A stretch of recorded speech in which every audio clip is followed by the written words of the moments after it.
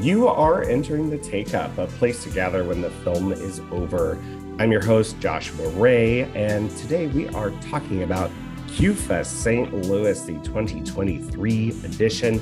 I have a special guest. That is Chris Clark, the artistic director of Cinema St. Louis. QFest St. Louis is running May 4th through May 10th, and you can get tickets and information at cinemastlouis.org. Chris Clark, you're here. I know. This is exciting. Well, doing this podcast for a little bit, and I've been wanting Chris Clark on. I feel privileged now that I'm finally here, but it's time. And there were not reasons, but people smarter than me were invited. Well, here's the thing. It's time to talk about your baby. Yes. What's your baby? QFest St. Louis, our LGBTQ plus film festival, has turned 16 this year. So old enough to drive, but not quite sure what to do with the wheels just yet. But this has been a passion project for a long time. It's brief but beautiful history. It wasn't always a Cinema St. Louis event. A group of community organizers from all stripes and shapes and sizes and colors had talked to each other and wanted to put on a film festival, but didn't really know quite how, and approached me and said, would I help them and be a partner in this endeavor? So it was a consortium of sorts, not really a 501c3 of its own or really fully one thing, but we had this agreement on paper. There was a consortium of these different groups and people, mostly volunteer people. And it was a rough start. And out of frustration, I said, well, this is not, after months of planning and all these things, it was just painful. And I'm like, well, this is what I do. And we just cannot do this without money. And this is just impossible. We can't do this, for after all this time, we don't have enough money. It just isn't going to work. And a committee member said, excuse me, how much do you need? I said, probably at least $2,000. So this quiet, unassuming woman who I knew really nothing about whipped out a checkbook and said, okay, here. And that was the dawn of QFest. And it was on a very, very tiny, $2,300 then, because we had that money and the $300 we raised, and that we made it work. And that was 14 of the 16 years ago. And here we are. So it's been in a whole bunch of locations over time and has just, it's not a huge money earner for us, but it's, it's well funded because I have nice friends who are generous and underwrite big chunks of it. So we make it work. And I think it's an important community offering, not just for the community it represents, but for everybody else to see, what it's like to live these lives. And, for right or for wrong, I choose to gravitate towards films that are more heavily empowering and positive messages, as opposed to films that end with death or suicide or maiming. And not to denigrate the importance of all stories, but we have a smallish slate, and I look for, they could be dramas too. It's not all comedy and lighthearted and musicals and stuff too, but I look for films that uplift, at least on some level. Even if everybody dies, was there positive motion? I think, I hope I'm expressing that right. There are several films I can think of where everyone dies and I've walked out. But this edition has something very special that you've never had before. Yes. And that's a permanent home. Yes. So over the previous 15 years, this event has been in a number of locations, maybe as many as 7 or 8. 2 of those are the High Point Theater a long time ago, and more recently than that, but still a while ago, we had 2 years in a row at the High Point Backlot, which is much, much smaller. Well, lo and behold, flash forward to 2023, and Cinema St. Louis is now the owners. Want to see my keys? You got the keys to the crib. Keys to both theaters, projection booth. We own these joints, so we're gonna. Cool. This will be our first cinema. We've done lots of screenings and events and little things and Oscar parties and things, but this is our first annual Cinema St. Louis event that we're going to produce in our new forever home, the High Point Theater, located 1005 McCausland at the great crossroads overlooking Highway 40 in Forest Park. I could look out the front door and enjoy the view every day. But we've all had to be here many, many nights, making soda, mopping the floor, doing things. Put soda jerk on my resume now. Very good. My partner claims, well, half of that's right. So,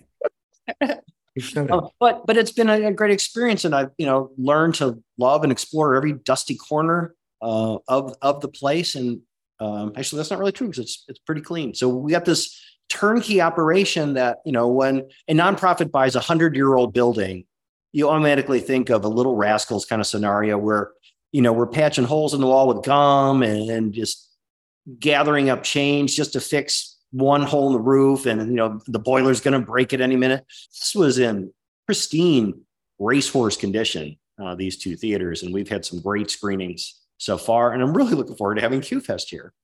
Back to is always so great because in any screening, sometimes things don't turn out how we would want, and it's very sparsely populated. But no matter what, any screening you're in at QFest, especially for a queer person like myself, it feels very much like home, and you feel so connected to the audience, which is exactly what you want whenever you're seeing any film. Thanks for teeing that off. Let's expand on a little bit. This will be, it's a safe home of cinema, but when we are in other venues, you have to traipse through the mall or traipse through the loop, but this is going to be completely and exclusively QFest in the main theater. It's beautiful new space, and we can take our time. Me not working so very hard every last second, and the user. I want the attendee. They want them to have a great experience and talk about it and come back. Well, let's get into the meat of things. Let's talk about that experience and break it down. What we're going to do is just sort of go through the schedule. We'll give folks an idea of what it's going to be like as we walk through day by day. But I've already said it starts May 4th, but you've got a sort of precursor event happening. Tell us about the event you're having with MTech. Yes. On the day before, on May 3rd, Wednesday, we're a community partner, Metro Trans Umbrella Group, with the colorful pink and blue umbrella with the little swoop on the bottom. You've probably seen their logo. What a great, they're about 10-ish years old now. Is that right? So, yeah. Maybe a little further in double digits, but a fairly young nonprofit that had a very, tiny start, but they have now a permanent space, and they, do lots of advocacy and lots of work and donation of goods and items for people. Saving people's lives. Yeah, they really do the good work of I work for a nonprofit, but I don't, maybe I uplift people's lives by showing the art of the cinema, but I don't truly give them clothes or food. I nourish them in some ways, but yeah, you're slacking, Chris, is what you're saying. It's groups like this that I really, feel humbled about, the actions that they do that really, really serve people's base needs. I'm an entertainer. I mean, that's important, but not, some of the things they do. Anyway, that was a tangent. And what's the documentary that you're doing? They're doing a fundraiser called A Run for More, a political tale about a trans politician running for office. And it's also playing with a trans-themed short subject, and the director of the short will be coming. But this is a fundraiser for them, for MTUG. So it was nice for us to be able to offer our space to them and a shared experience. Connor O'Keefe is the director of the short No More Longing. That'll be attending the festival. So it'll be a nice, fun kickoff event of sorts with a partner. We've partnered with MTUG on previous QFests before. On other films. In fact, a film that they have helped co-produce. Trans Geek. That's right. That's Trans Geek. So they approached us with this a couple of months, and we're just looking for space to do it, and could we help them? And I thought that was a nice, part of our mission is to, share our toys in our sandbox with the other kids when we can. We'll do this. So this will be a nice event. And it couldn't be better timing to show this particular documentary about that particular story than, our elected officials getting silenced because they are trans. Part of my brain doesn't want to believe that it, keeps happening all around me. And this state can be very backwards and very conservative in the wrong directions and worrying wrong things. There's lots of other things to worry about, methinks. But they get on these things that they think they can win. They think it's a winnable battle because it's easy to pick on the trans kids and the queer kids. They think it's easy to get attention And that's what it comes down to: attention and political grabs and an easy target. So, pick on the weakest link in that. So, the medical conditions, I think they're still trying to figure that out, overnight tonight, the day we're talking. And then tomorrow, the day after we're talking, they're supposed to, vote again or something like that. But you have a trans partner. Is there going to be danger getting her healthcare at all? And then it went further than that. It affected people who had other types of hormone treatments that weren't trans or queer, that had, needed for other medical things. So they had to rethink that quickly. But how are you going to, rewrite history again? But they, the gloves are off. Yeah. So we do and these. That's what the groups like MTugger are. Yeah, that's what they're vitally for. Important. That's why we look for this empowering story. Of course, this politician struggles, just like, differently than the recent, what state was it in where the Montana was kind of severely punished for having a different viewpoint? Well, America is changing, and is it going to be a scary place for people like us, Josh? I don't know. That's the thing that I love about QFest, is that queer spaces seem to be disappearing. And I mean, not to make the whole thing about what we're talking about and about the thing that we're trying to promote, but it is true to have like a queer space is so important right now, and to invite others in to share our stories. I mean, we could go on and on about that in particular and why that's just monumental right now, and probably as we continue. But well, you're right, Chris. But we soldier on, and I think this is a really great platform to talk about our stories, our similar stories, but also the different experience of queer people around the world and all the colors of the rainbow that we are. Letters, shape, sizes, ages, races, pick a, category. It's impossible to touch everybody's lives and story, but we try to embrace as much as we can, with under the caveat that we want, the best possible stories and the freshest, sharpest queer filmmakers. Well, speaking of colors of the rainbow, how about we get into the program proper? And the first thing, see what we did there? The color segue. Oh, listeners, they love it. They love my segues. The Blue Caftan, though. This is a Moroccan film, narrative feature by Mariam Tizani. This movie is like so kind of quiet and tender, but it's also just rushing with this incredible emotion, and it's a coming out story. It's about a couple who own like Medina, and their business is doing well, but they hire a young man to come in and help, and the male half of the business owner partnership kind of likes the young guy. Unexpectedly, I think he was surprised to find that within himself, in this very, very particular part of the world that shies away from any type of homosexual or different. Not the other world. The rest of the world doesn't shudder too, but what this film is, it also another love letter to my new forever home. I am sworn to the art of cinema and the support of art house cinema. The Blue Caftan checks every single box that I have for something that I would lovingly present on this screen, whether it was in QFest or not. Mm-hmm. It is purely within the realm of art house cinema.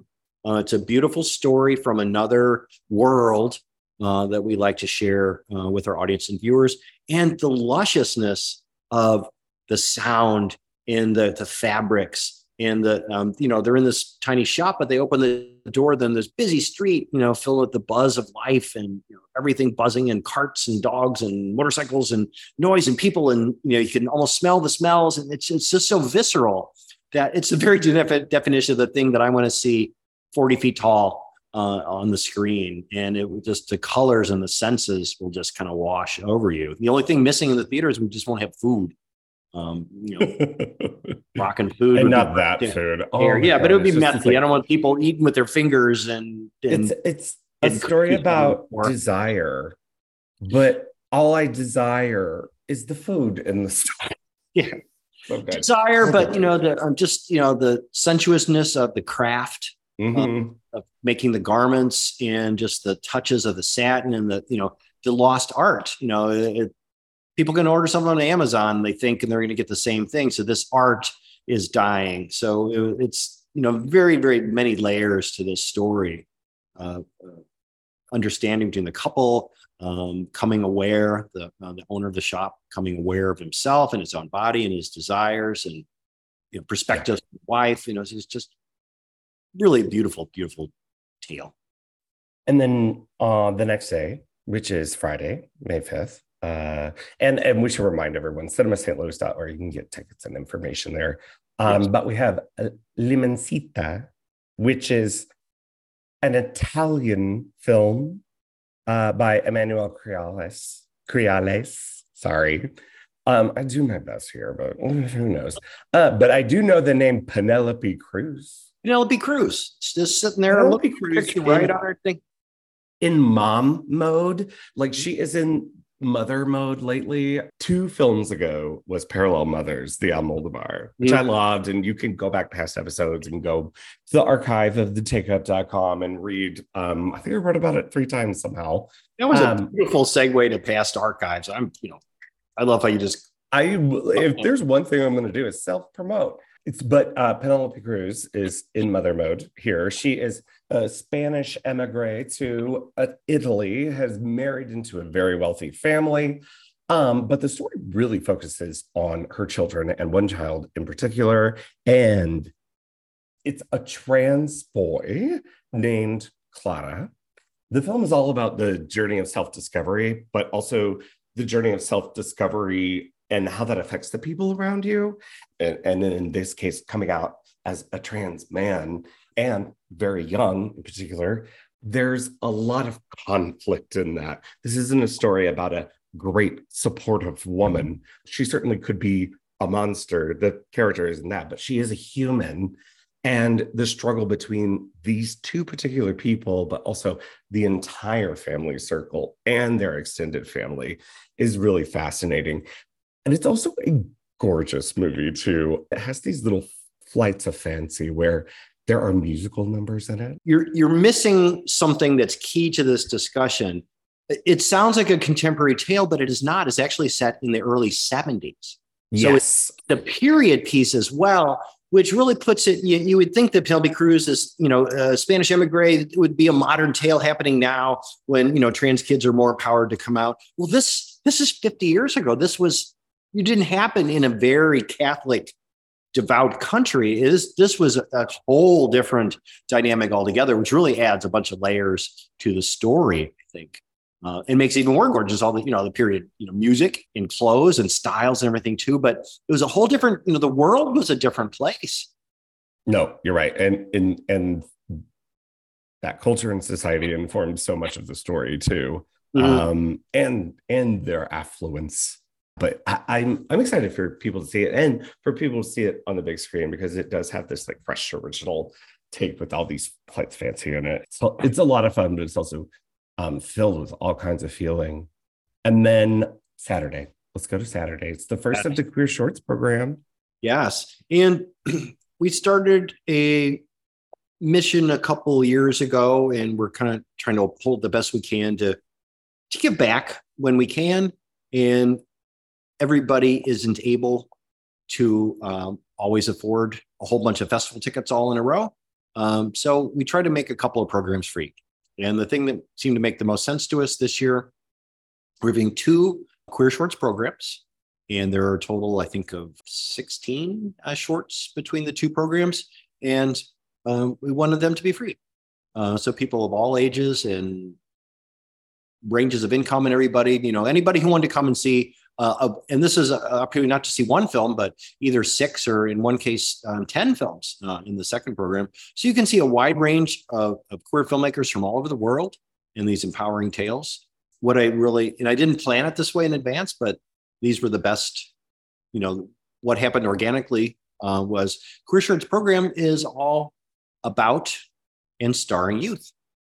So, we struggle to say that it's truly family friendly, because I wouldn't want somebody to, and there's nothing offensive in any way are sexual really in any way, but there's some adultish situations. So I'd say adolescents are above, particularly adolescents with a parent. But teens, anyone, the youngest subject is, I think, is a 9-year-old boy from Afghanistan.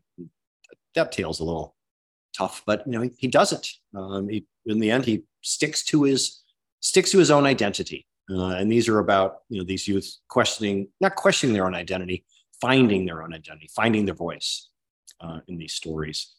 So one of the directors will be joining us, the director of What If I Am. I think this is the world premiere of the film. So Brian Powers will be joining us. And then the second shorts program is the same time the next day. So both weekend days, you've got the free shorts programs. 1 p.m. on Saturday, the 6th, and 1 p.m. on Sunday, the 7th.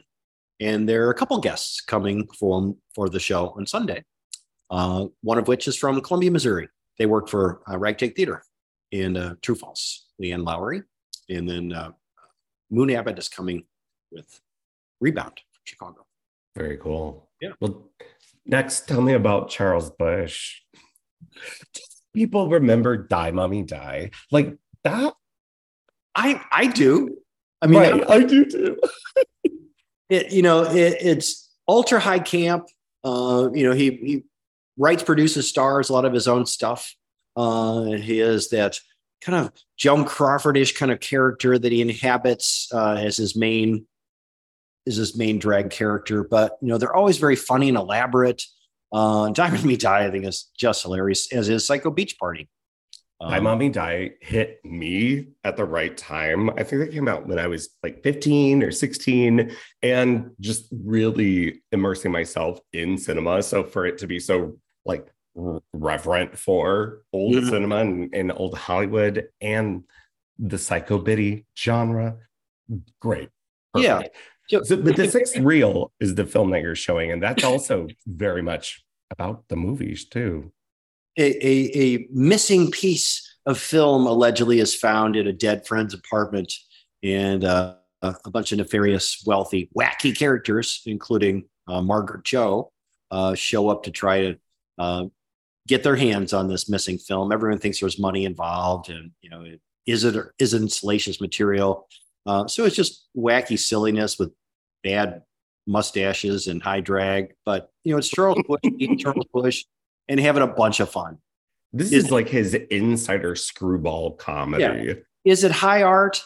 Hell no, it isn't. No. I am not a high art person all the time. I think I want to do, hug all sides. The art house, which I mentioned earlier, is very important to me, but also I am an entertainer. I am a, game show host. I'm a huckster. I want people to come in there and laugh at this stupid, silly film, and they may not remember it forever. And it's not, like I said, high art, or it's not going to, change the world in any way, but it's fun. And it's about the movies, and it stars Charles Busch and Margaret Cho, and it'll make you laugh. And it's a good afternoon show. So yeah, that's rocket science, nothing deep there. I just want people to have a good time. As programmers, we know that's a good thing that you did there, doing an afternoon program with that particular movie, because that is the kind of movie where you want to come outside and the sun is still shining and you want to just go have fun, have a few drinks. Yeah, go have a drink. Bunch of drinks. Now, high art, Kokomo City. Kokomo City is gorgeous. That's difficult to transition to because one of the subjects of the film was recently murdered. That's Coco Dadal. And this film is about Black trans sex workers in several large cities in the United States. And it's hard for that to not sort of shade the way the film unfurls because of all of the stories that are told throughout. But by all accounts, Coco was just like such a light. And you get that in this film. Yep. And the film it's made in black and white, in digital black and white. And it has these just gorgeous textures to it.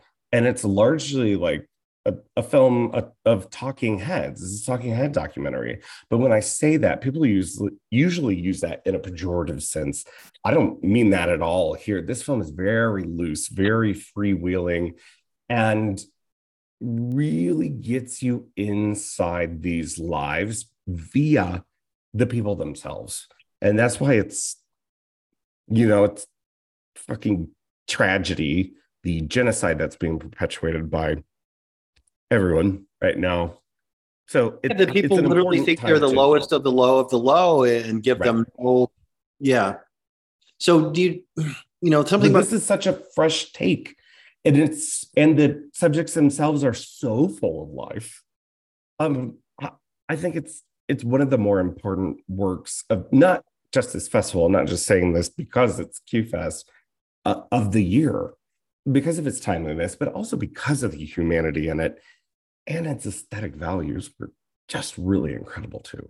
Although for all those reasons, it'll be one of the lesser seen things because people will be turned off by the subject for the wrong reasons. I just think, I hope not. This film will be a hard sell to get a large number of people there, but I don't care. And I'll say that publicly. I don't care if 10 people are there. If those 10 people there are going to be moved to tears and empowered with joy about these larger than life, full of love characters, despite all the horrible things that get thrown on them, they live and they seek life and they find life. Like a plant looking for light through the window. They find it and they embrace it and take every little bit of juice that they can. It was very intimate. Ultimately, very sad too. Yeah. You know what is not very intimate? The Doom Generation. All right. So Q Classic for the year. And this is important because this is a new 4K restoration of a sort of director's cut. So it's Greg Araki, and we've talked about Greg Araki on the podcast before. We covered his film, his debut, The Living End. And it's interesting because the Q Classic last year was Todd Haynes' Poison, and Greg Araki was a part of that group and part of the Barbed Wire Kisses, New Queer Cinema, which we saluted last year. But this is an evolution of that. This is his third film, and it stars some up and coming stars like Rose McGowan, who the next year would be in Scream. I've never seen this film properly. I feel I've always seen it panned and scanned and like shitty prints. So this is why this is incredibly special. It's touring the States, and it's really cool that you got it for this occasion.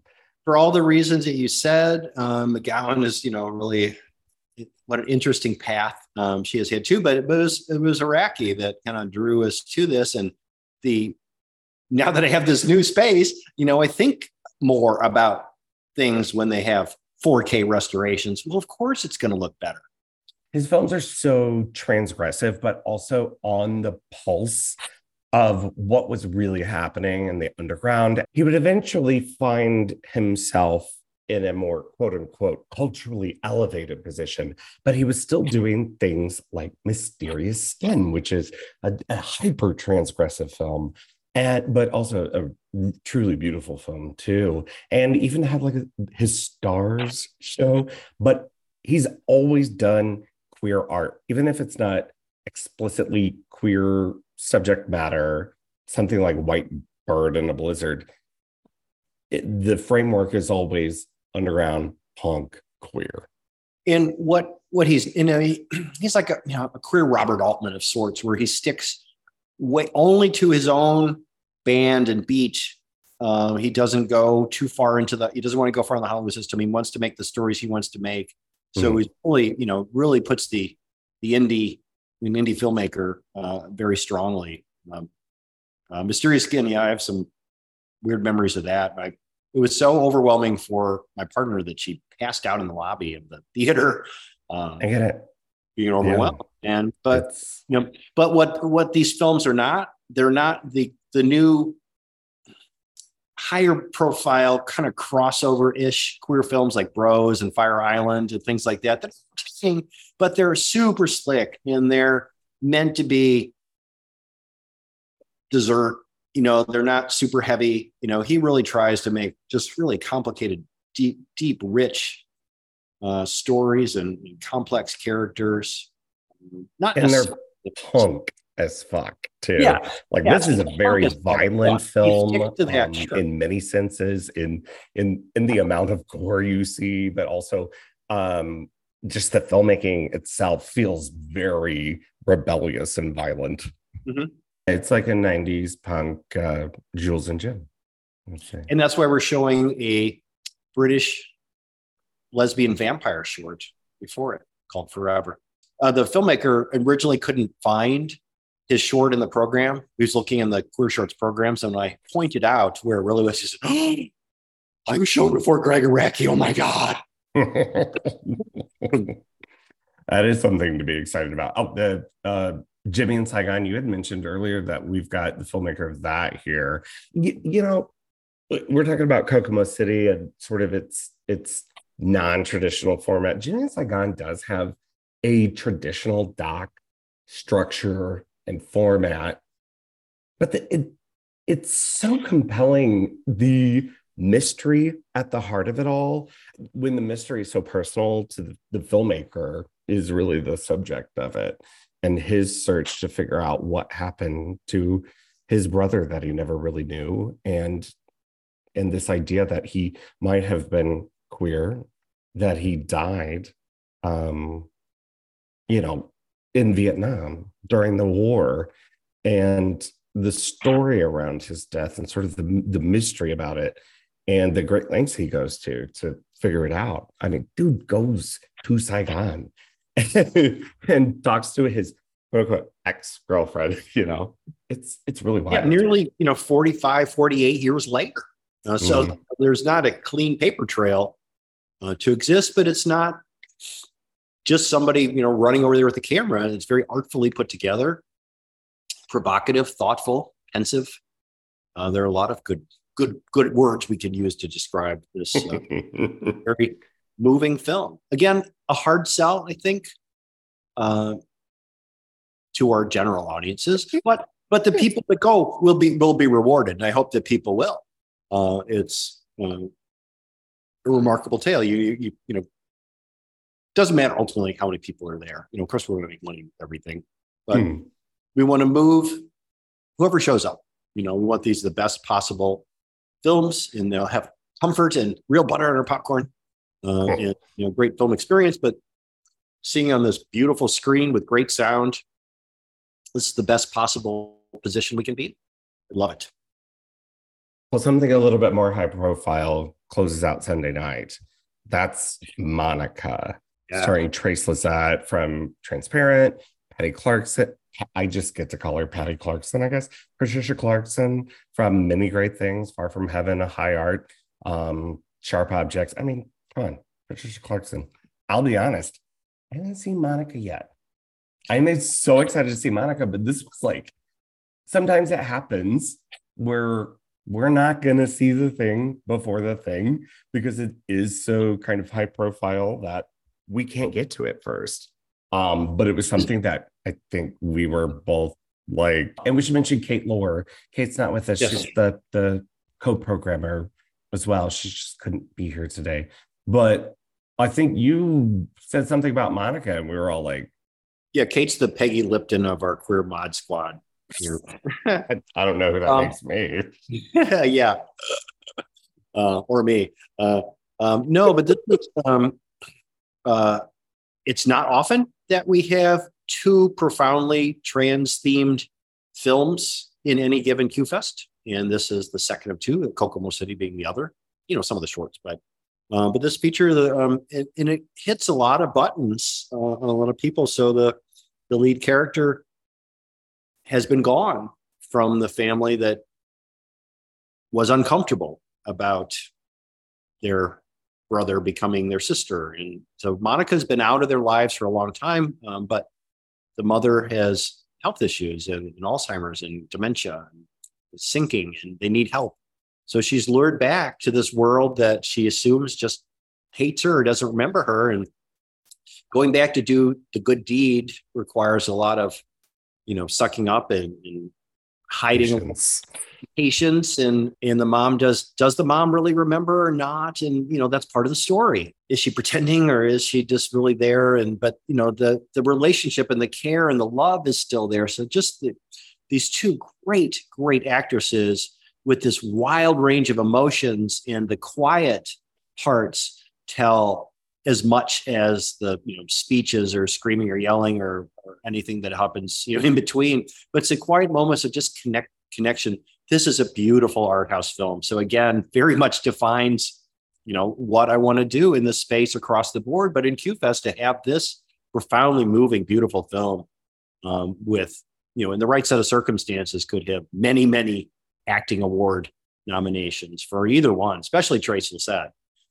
Trace Lissette is great and has always been great, but has been in the past. Do you remember the title of that film about the history of trans representation and trans performers? Oh. But Trace Lissette is interviewed in that film, and herself talks about being relegated to like dead hookers and just like bit parts where she is like capital T trans. And this is such a great platform for her, because she showed really and glimpses in Transparent what she can do.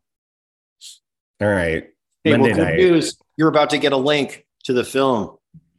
Oh, did that literally just happen? Yes. Y'all, you're getting an inside peek at what it's like to be a film critic. We get out our cigars, which are actually soda straws, and we contact our people and beg them to give us stuff that we want, but they like us. I can watch Monica. Anyway, I'm sure Monica's great. I'm going to watch it. No, it is beautiful. Yeah. So I'm glad. So you'll see everything I was talking about. It's just really a deep, rich, it's an acting film, and the quiet moments are so beautiful.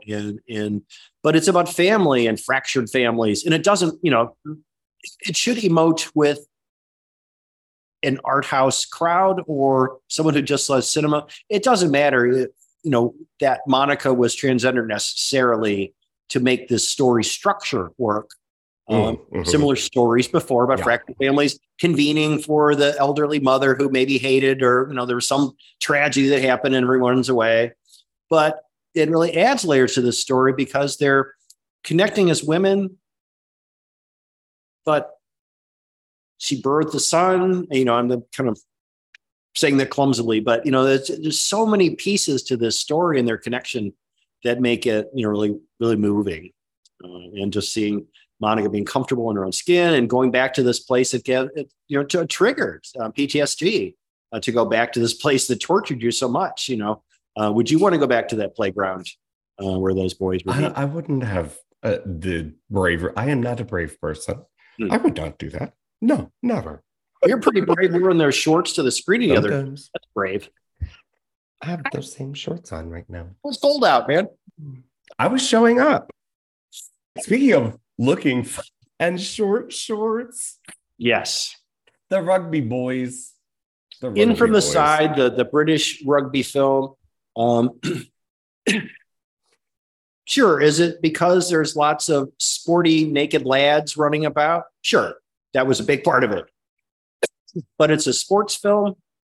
It's about connection. It's about, lots of things in community and shared teams. And is that true? And not a brand new story.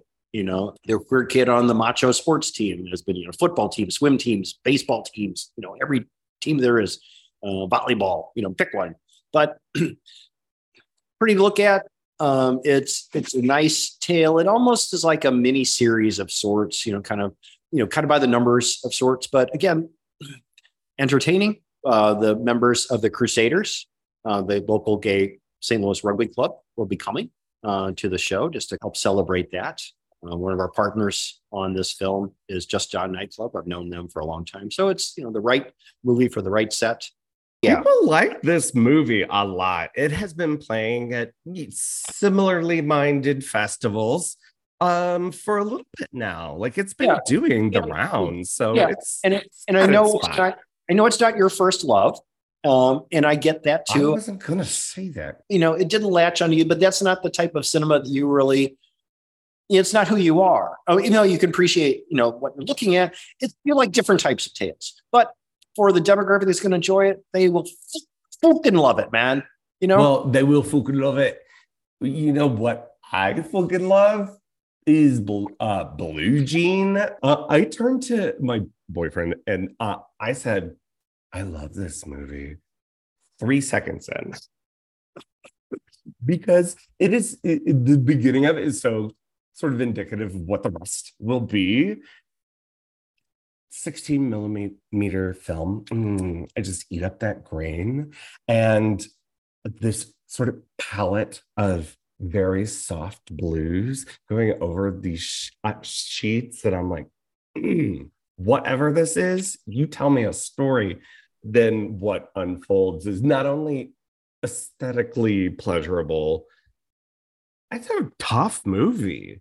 It's movie. Another period piece, this time set in the 80s, but in Thatcher era UK, when they were trying to make some laws that were less friendly to our collective to say the least. And and that is really resonating now, because on this side of the pond, all these many years later, we're facing kind of this same kind of people, even here in Missouri. This is Georgia Oakley film, and it played at Berlin is when I first heard about it, really. And this promotional image of the lead character dyeing her hair, but her face is fractured in a mirror. I was like, I need this, whatever this is. But it's been critically lauded. It really is about what's going on right now. It's about how homophobia is like a communicable disease. And if it gives you an advantage to hate on another, how easy it is to get that, even when you're gay yourself. And I don't think I'm giving too much away there, but it's very lovingly told too. The time period really resonated with me, and what she was going through. I'm a child of the 60s and 70s, and my great gay awakening was the 80s. When I was 19, I came blazing out of the closet in 1981. I was not even 20 years old yet.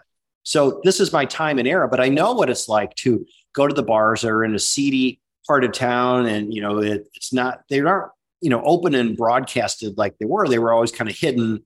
She's in the eye of a very quiet hurricane, but it is wrenching to be.